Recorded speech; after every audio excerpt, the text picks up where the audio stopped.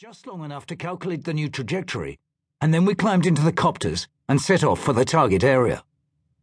All we expected to find, of course, was a heap of magnesium looking as if a bulldozer had gone over it.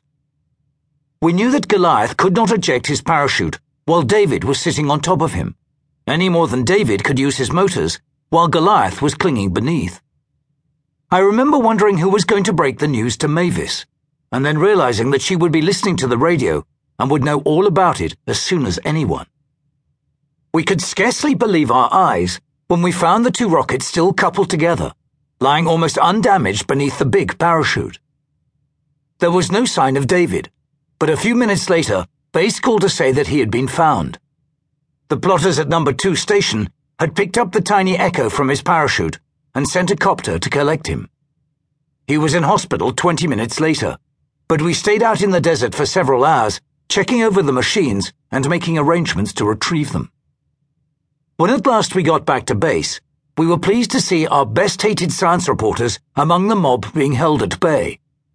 We waved aside their protests and sailed on into the ward.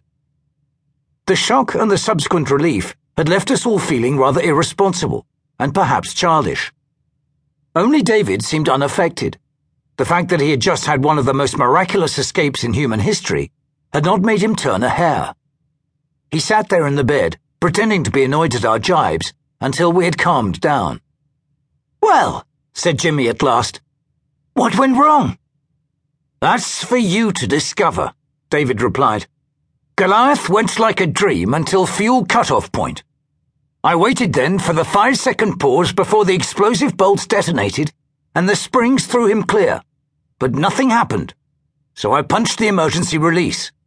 The lights dimmed, but the kick I'd expected never came.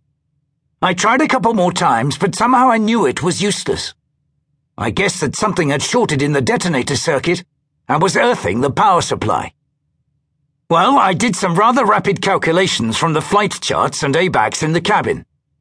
At my present speed, I'd continue to rise for another 200 kilometers and would reach the peak of my trajectory in about 3 minutes.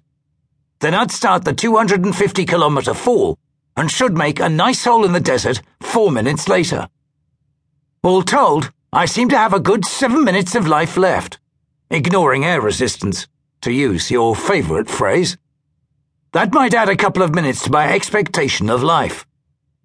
I knew that I couldn't get the big parachute out, and David's wings would be useless with the 40-ton mass of Goliath on its tail. I'd used up 2 of my 7 minutes before I decided what to do. It's a good job I made you widen that airlock. Even so, it was a squeeze to get through it in my spacesuit. I tied the end of the safety rope to a locking lever and crawled along the hull until I reached the junction of the 2 steps.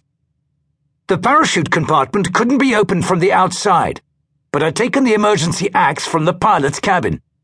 It didn't take long to get through the magnesium skin. Once it had been punctured, I could almost tear it apart with my hands. A few seconds later, I'd released the chute. The silk floated aimlessly around me. I'd expected some trace of air resistance at this speed, but there wasn't a sign of it. The canopy simply stayed where it was put. I could only hope that when we re-entered atmosphere, it would spread itself without fouling the rocket. I thought I had a fairly good chance of getting away with it. The additional weight of David would increase the loading of the parachute by less than 20%, but there was always the chance that the shrouds would chafe against the broken metal and be worn through before I could reach Earth. In addition, the canopy would be distorted when it did open, owing to the unequal lengths of the cords. There was nothing I could do about that. When I'd finished, I looked about me for the first time. I couldn't see very well, for perspiration had misted over the glass of my suit. Someone had better look into that. It can be dangerous. I was still rising, though very slowly now. To the northeast, I could see the whole of Sicily and some of the Italian mainland.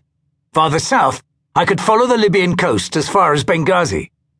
Spread out beneath me was all the land over which Alexander and Montgomery and Rommel had fought when I was a boy. It seemed rather surprising that anyone had ever made such a fuss about it. I didn't stay long. In 3 minutes, I would be entering the atmosphere. I took a last look at the flaccid parachute, straightened some of the shrouds,